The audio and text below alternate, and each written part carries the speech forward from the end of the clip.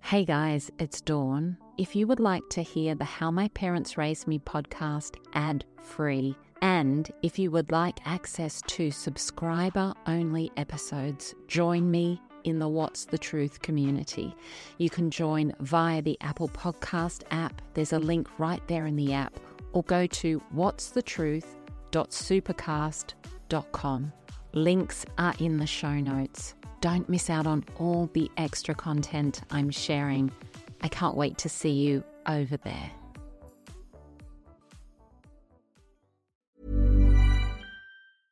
I'm Sandra, and I'm just the professional your small business was looking for. But you didn't hire me because you didn't use LinkedIn Jobs. LinkedIn has professionals you can't find anywhere else, including those who aren't actively looking for a new job, but might be open to the perfect role, like me. In a given month, over 70% of LinkedIn users don't visit other leading job sites. So if you're not looking on LinkedIn, you'll miss out on great candidates like Sandra. Start hiring professionals like a professional. Post your free job on linkedin.com/people today. Burrow's furniture is built for the way you live. From ensuring easy assembly and disassembly to honoring highly requested new colors for their award-winning seating, they always have their customers in mind. Their modular seating is made out of durable materials to last and grow with you. And with Burrow, you always get fast, free shipping. Get up to 60% off during Burrow's Memorial Day sale at burrow.com/ACAST. That's burrow.com/ACAST. burrow.com/ACAST. Everyone knows therapy is great for solving problems, but getting therapy has its own problems too, like finding the right therapist, fitting into their schedule, and of course, the cost. Well, BetterHelp can solve those problems. It's totally online and built around your schedule. It's surprisingly affordable too. Connect with a credentialed therapist by phone, video, or online chat, all from the comfort of your home. Visit BetterHelp.com to learn more and save 10% on your first month. That's BetterHelp, H-E-L-P. And it's not the man in the white van. Yes, that does happen probably one time out of 100 that and that gets on the news or the publicity. There's been a child taken from the street and sexually abused, but that's a tiny percent. It's something like 90% of child sexual abusers are family or very close family members or friends.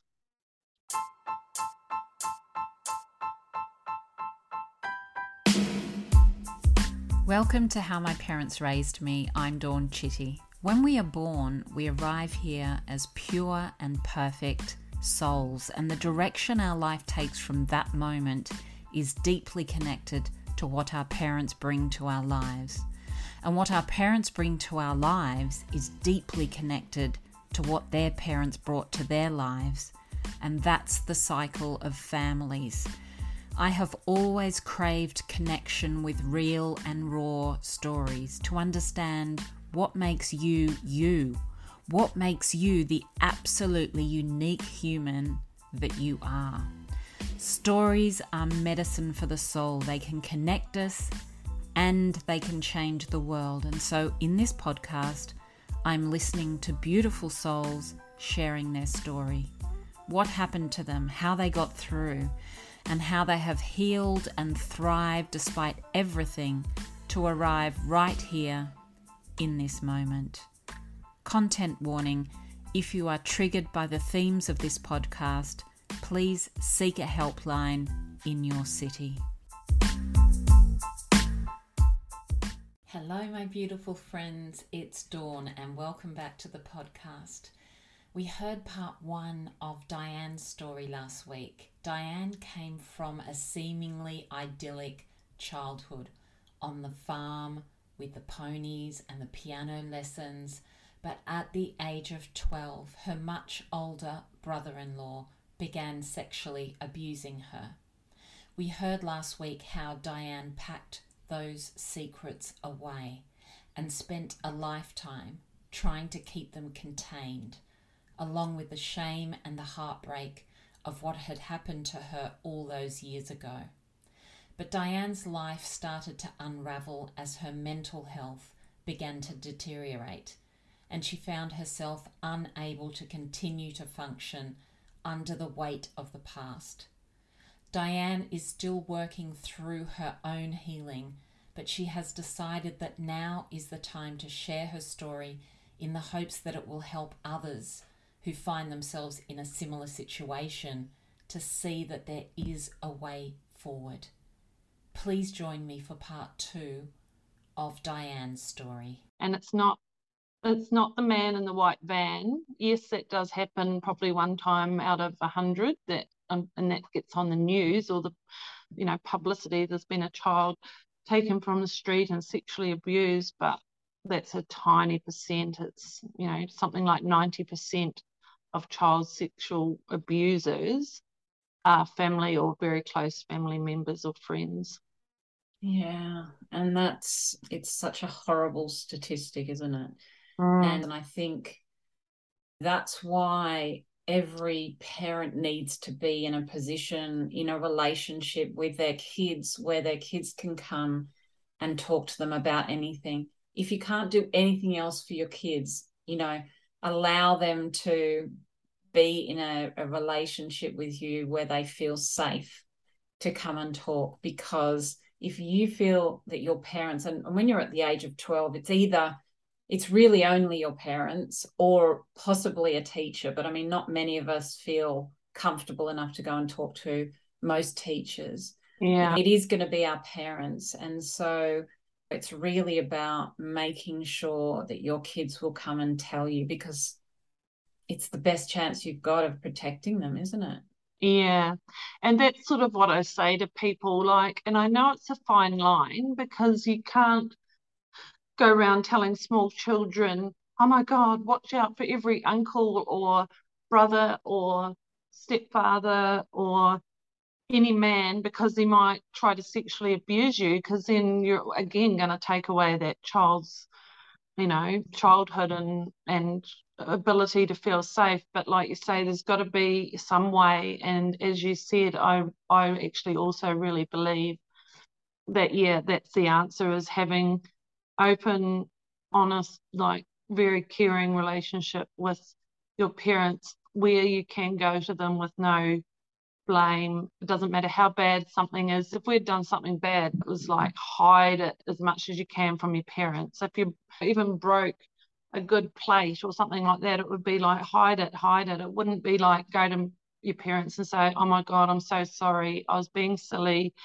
I knocked the plate off and it's broken. It would have been, you were in so much trouble. So I think to have that relationship where the children can openly feel like they can go to their parents about anything is really important. Except, I suppose, there is also a large percentage of people where a parent may be the abuser as well, but hopefully the other parent isn't, and you could go to them. And I think a lot of kids these days are getting taught about body autonomy as well, and understanding that no one's allowed to. I think even as a little kid, you're forced to kiss everybody, you're forced to do all these things. And I think now we're understanding that if a child doesn't want to do that, they need to understand that that's their right, and they don't have to have anybody touching them. And I think as those messages get wider and wider and more kids understand that, then hopefully that will help a lot in this area as well. Yes. And so you held your secret, like you said earlier, for 27 years, and then you told your husband, and it's an incredibly brave step, isn't it, to do that, because we don't know, like you said, what the reaction will be. And how important was it to you that he was the person who stood by you through all of this? Yeah, well, obviously, yes, just about more important than words can explain. And it's very much, sort of a country born and bred New Zealand male who doesn't show emotion either much. And I quite often, and particularly more in the last couple of years, say to him, you literally saved me in so many ways. You saved me from myself. You possibly saved my life, because that's sort of another topic of the spiral of where I was heading if I hadn't met him. And then, yeah, again, just been there, since I told him years ago, and then also now been there very much over the last couple of years when he's witnessed, me hitting rock bottom mentally, and yeah, he's just been amazing. People that know him and are listening to this know that he's not the sort of person, we don't really discuss the ins and outs of anything to do with the abuse or that sort of thing. But like I said to him a while ago, I said, I just need a hug. I just need, just knowing he's there, knowing he's 100% on my team. He's like, you need to do, I said, oh, do you think I should tell this person, or do you think I should speak out? Or he's like, you've got to do what you've got to do. Only you can decide that, and I'll be behind you no matter what you decide you want to do. And yeah, actually my psychologist quite often says to me, she goes, he really, really loves you. And I'm like, we've been married for 30 years and I know we love each other, but again, I haven't really thought that he literally loves me unconditionally. And so and obviously again, like, I mean, that probably hearing my voice, it's a little bit upsetting, but it's probably because in the background there's still this thought process that, I'm not worthy of probably someone loving me fully and all that sort of thing. Yeah, 100%. What a beautiful man. And it's just so wonderful that you have him in your life. He obviously loves you so much, and it is that feeling of being unworthy. I mean, it is taken away from us, isn't it? And it is difficult to get that back. You've talked about going through different psychologists and then finding a trauma-informed psychologist. How important was it that you spoke to a trauma-informed psychologist? Yes, very, very important. And I suppose like a prime example that just sticks in my mind so clearly was when I seen the psychiatrist, and I was obviously, telling her about the sexual abuse and so on. And I was saying, I don't know whether I should ever tell my family or not, because if I do, it'll just like, blow the family apart. Like, it's never going to be the same. It'll destroy the relationships with my family. And she would be like, oh, that's a bit dramatic. Really? And so I'd be like, maybe it is a bit dramatic. Oh, okay. And that is just such a non-trauma informed response. And looking back now, I laugh because I'm like, she just had no idea of how you feel, the effect it's had on you personally, all those sort of feelings that you experience and the fears and so on. And she was, just sort of dismissing it, like, won't be that bad sort of thing. Wow. So having someone trauma informed and just, I mean, the main therapy I'm doing and have done is like just talk therapy, and I am sort of looking and thinking about, I mean, I'm still continuing that and it's great, but also I know, and I've literally experienced it, that like your body holds so much trauma. So it's like, even though, your mind, your intellect know it was not your fault, but your body is still responding differently to that. So going forward, I'm like, maybe I need to add in some other sort of more like somatic body therapy, but I'm just not sure exactly what yet. Somatic healing, I've heard, is amazing. So that's definitely something, because like you say, we do hold it all in our bodies, and it's just so important to release that. So at what point did you actually decide you need to speak out about what happened? well, I suppose going back one step, because of my mental health in 2021 and trying to deal with all of this and trying to work, I was having a lot of days off work. And again, that was just an additional separate thing that was bringing me so much distress and shame and guilt that I was letting down my workplace, my colleagues, my patients. And to the point where at the end of 2021, I actually resigned from work and haven't been working for the last 6 months because, I just couldn't safely function at work, which I never, ever imagined that would be me in a million years. So that's just, another little sidearm of the effect of all of this, that now I can't even do my job that I've worked for 35 or more years, every day, every week, basically, of the year, and being, average to, above successful in a couple of different careers. And now I can't even go to work. But going back to your question, which was how did it all sort of come about? So earlier on in 2021, a few people close to me realised I wasn't quite right, for the want of a better word. And so I was like, I really feel like I need to, tell my sister next to me, Judith. And again, she is probably the second person on the list who has been amazing beyond words, who has got me through some very dark times. We have FaceTimed each other so much, quite often talk for 4 or 5 hours at a time, but it didn't feel like it. But you'd hang up and you go like, oh my God, I've been on the phone for 5 hours. Right. So I told her, and she was in shock. She had no idea. No one has any idea. No one I've told has any idea. And so, she's been amazing. Told her, and then a few months later, I thought I'll tell my brother. And we used to be quite close when we were younger, and I've helped him through some difficult times in his life as well.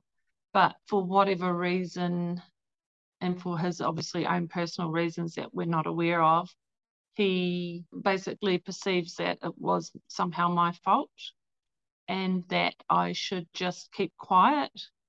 And why do you need to bring it up? It happened 40 years ago, like, seriously. And so the last time I spoke to him, so he hasn't been in contact for a few months now, but the last time I spoke to him, I answered all those points he had. Like, oh, well, why bother? It's 40 years ago. I said, the trauma happened 40 years ago, but I've been living with it every day of my life since. And so for me, it didn't happen 40 years ago. It happened yesterday and the day before. And he obviously just can't, for whatever reason, or doesn't want to understand that side of things. So, he was basically like, you just need to, indirectly, he basically said, just keep quiet.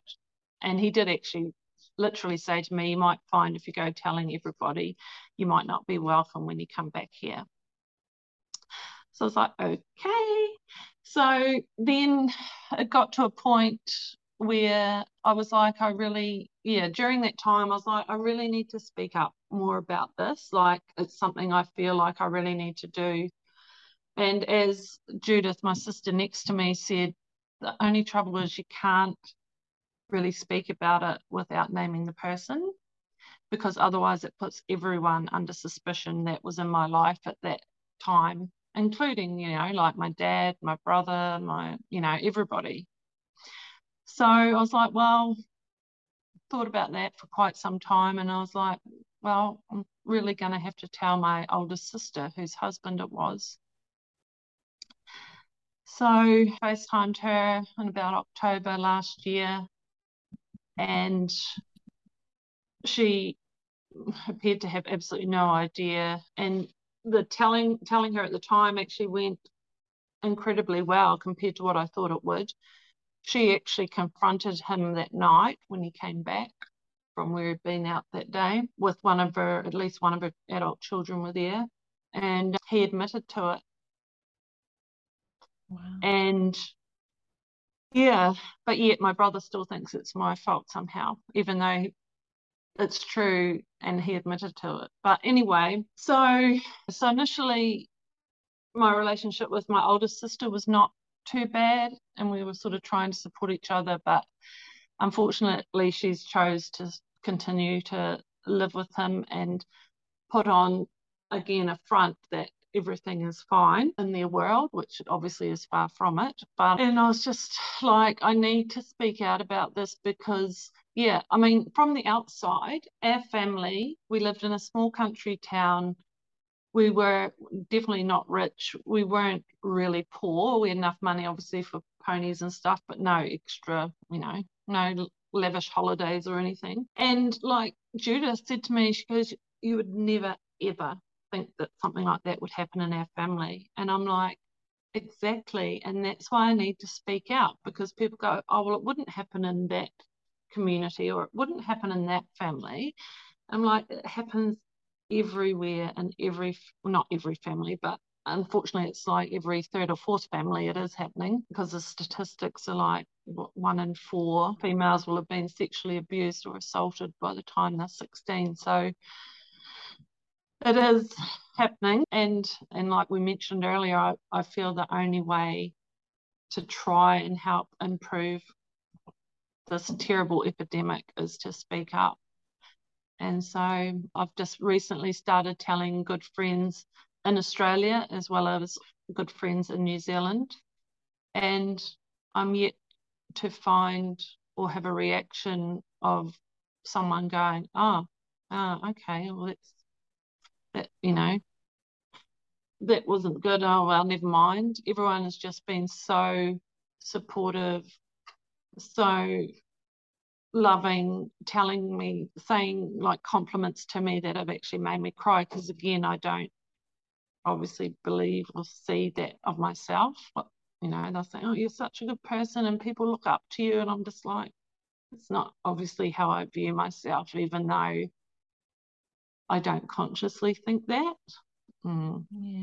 So yes, speaking up is the way forward, and hence why I'm doing my first podcast with you, and I'll probably do a few more down the track.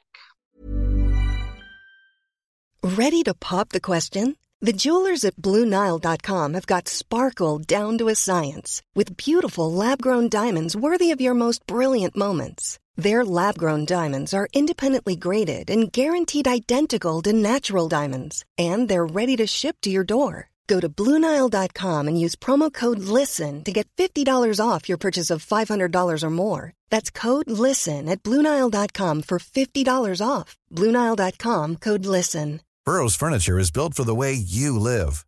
From ensuring easy assembly and disassembly to honoring highly requested new colors for their award-winning seating, they always have their customers in mind. Their modular seating is made out of durable materials to last and grow with you. And with Burrow, you always get fast, free shipping. Get up to 60% off during Burrow's Memorial Day sale at burrow.com/ACAST. That's burrow.com/ACAST. burrow.com/ACAST. Yes. And what is it like to have let people know this? Is it just a massive weight off of your shoulders? Can you feel your healing journey kind of getting this boost? Just people understanding and being on your side. It must be such a relief. Yeah. It's like, particularly when I, in the initial stages, told like Judith and then told my other sister, it actually felt physically like this massive weight had been lifted off my whole body. Then at the same time, because of the build up to it also, you feel emotionally exhausted and for a few days afterwards. But yeah, I feel like by speaking out, yes, it's lifted a great weight off me, and I think it's definitely helping my mental health just by sharing my story and trying to make a difference, and all of those things combined for me. And like I say, speaking out is not for everyone, and I know there's going to be a lot of people that can never speak out for various reasons. But yeah, I think for me it is going to be a big part of continuing my healing and trying to make a difference. Yeah, and making a difference and having that purpose. It is helping all the people that can't speak out. Like you say, not everybody can do that for whatever reason. Yeah. So somebody has to do it. So the fact that you're doing it, but I just want to acknowledge how freaking disappointing it must be to have people in your life. You've talked about all the people that are supporting you, to have those people who are very close to you who are not supportive of you. You have to look into who they are and why they think the way they do. And I think a lot of people just have no understanding of the impacts of these things. Like, oh, it happened 40 years ago or whatever, and you just need to get over it. It's so disappointing, isn't it? It's so deeply hurtful. And yet you just have to understand that that's their level of understanding. Yes, exactly. And I think that's the difference between going back to complex PTSD and even regular PTSD or whatever. Like, yes, everyone has traumas and has bad things happen in their life. You know, no one's going to get through life without some sort of type of trauma. But I think with sexual abuse, because it happens in childhood when you're still developing mentally and in every way, then and the impacts literally affect every aspect of your life, you know, to the point of some massive impacts. Like, another example is, I can clearly remember when I was 18, I clearly was saying to people and including my husband when I met him, I said, I'm never ever going to have children. Like, I'd made that very certain decision when I was about 18 years, and I met my husband when I was about 22. But I said, so when I met him, I said, oh, if you just want me to be one of those women that are going to churn out, you know, mini me's for you, then I'd want to tell you now, because don't waste your time with me. I'm not going to be that person. I'm not going to have children. And again, told him, like, when we were getting more serious and before we got engaged and so on, he was like, no, you know, whatever, because it's what he's like, whatever, go with the flow. So yeah, and again, it's only the last couple of years, which actually was a very painful sort of thing to learn, that yeah, the real reason I chose not to have children was, yeah, because again, subconsciously, I know I would have gone crazy trying to protect a child 24 hours a day from sexual predators, to avoid happening to them what happened to me. And I would have ended up totally insane, literally. Like, I would have been up 24 hours a day watching them. And so, yeah, to even have something like that now, you know, realize that choice was taken away from me as part of the abuse. I mean, I may not have wanted to have children anyway, but that's the other trouble. You never know what could have been, or yeah, what was taken from you. So yeah, things like that. So yeah, people, like you say, saying, oh, it happened 40 years ago. It's like, it just has so many impacts on every part of your life. And yes, like you say, those closest to me, like particularly my brother and well, my oldest sister hasn't been in contact for months. So she's, yeah, I can't say, but I imagine she probably wants me to keep quiet as well. And that's really, like you say, I've got to look at that as that comes back to their issues and things they haven't dealt with themselves, not a reflection on me. But like you say, it is a bit painful to have to come to that realization they're not going to support you. Yeah, 100%. People just, sometimes they're just unable to be the person that we need them to be, and that's really just not about us. And yeah, it's heartbreaking. But what advice would you have for others who are in a similar situation now to where you found yourself at that age? What advice would you have for anybody? I suppose if it's for a younger person, it's like just speak up as soon as you can. For people that are caregivers of and parents of, younger children, yeah, please just try and have that relationship so that your child can tell anything, and teach them about body awareness and how to, what is appropriate and not appropriate without obviously traumatizing them about, sexual predators as such. And then I suppose, more generally, the other thing is probably that you just need to start your healing journey when the time is right for you. I do sort of look back and think I wish I could have done this years ago, but it just wasn't the time, and I obviously wasn't in a place to be able to do it. Another thing, which is very cliche, but again, I've learned it's so very true, that be aware that healing is a journey, not a destination. Like I said earlier, I was like, yep, bang, bang, bang, I'll be sorted in 6 months and I'll be all done and I'll be good. And yeah, I've learned that unfortunately isn't how it works. And I suppose another thing is to be aware when you do, decide to perhaps see a therapist or get some help in some form, that your mood and mental health will quite likely get worse before it gets better. So yeah, at the bad times, I was like, I'm paying all this money, I'm putting in all this work, and I'm feeling worse than I've ever felt in my life. It's like, this isn't such a good idea. But yeah, obviously have to go there to start to be able to come out the other side. And like we've already said, get a trauma-informed therapist, try and have a good group of people around you, supportive people. And yes, if you don't succeed with your first therapist, try again, which is hard, but I really encourage people to do that. And then the other thing is, well, fortunately and unfortunately, there is a very large community of survivors out there that can help and support you on your journey, which I have really found, like initially with you, Dawn, well, you were the beginning, and then like getting into Instagram groups, listening to podcasts, all those sorts of things have really helped and really helped me definitely in my healing. And also, I suppose, it would be really good, even more so, if you feel you don't have a lot of people close to you that are supporting you.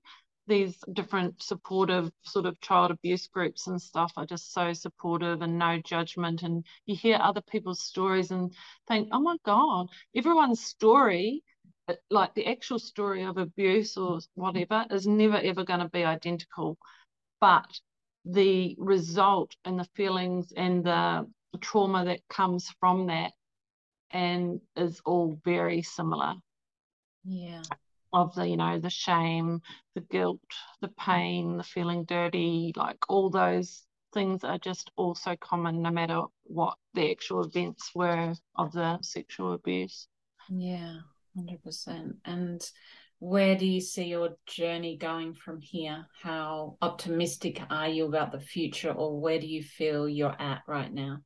Yes, I am feeling optimistic. Like I said, after having to take 6 months off work, which, was the first time in my life of not working and not having an income, like just, again, those basic things that are difficult. I've just started doing some casual work, which is really good, and just going to build that up and sort of be a little bit more in control of my working hours and so on. And also obviously continue with therapy, like I mentioned, perhaps look at, some alternatives to add to it as well. And work-wise, like I sort of have this feeling that maybe in the future I may end up working in some capacity with like sexual abuse survivors or something like that. And so just to be open to, any opportunities that arise and continue raising awareness basically of child sexual abuse and the major, adverse effects it has on people,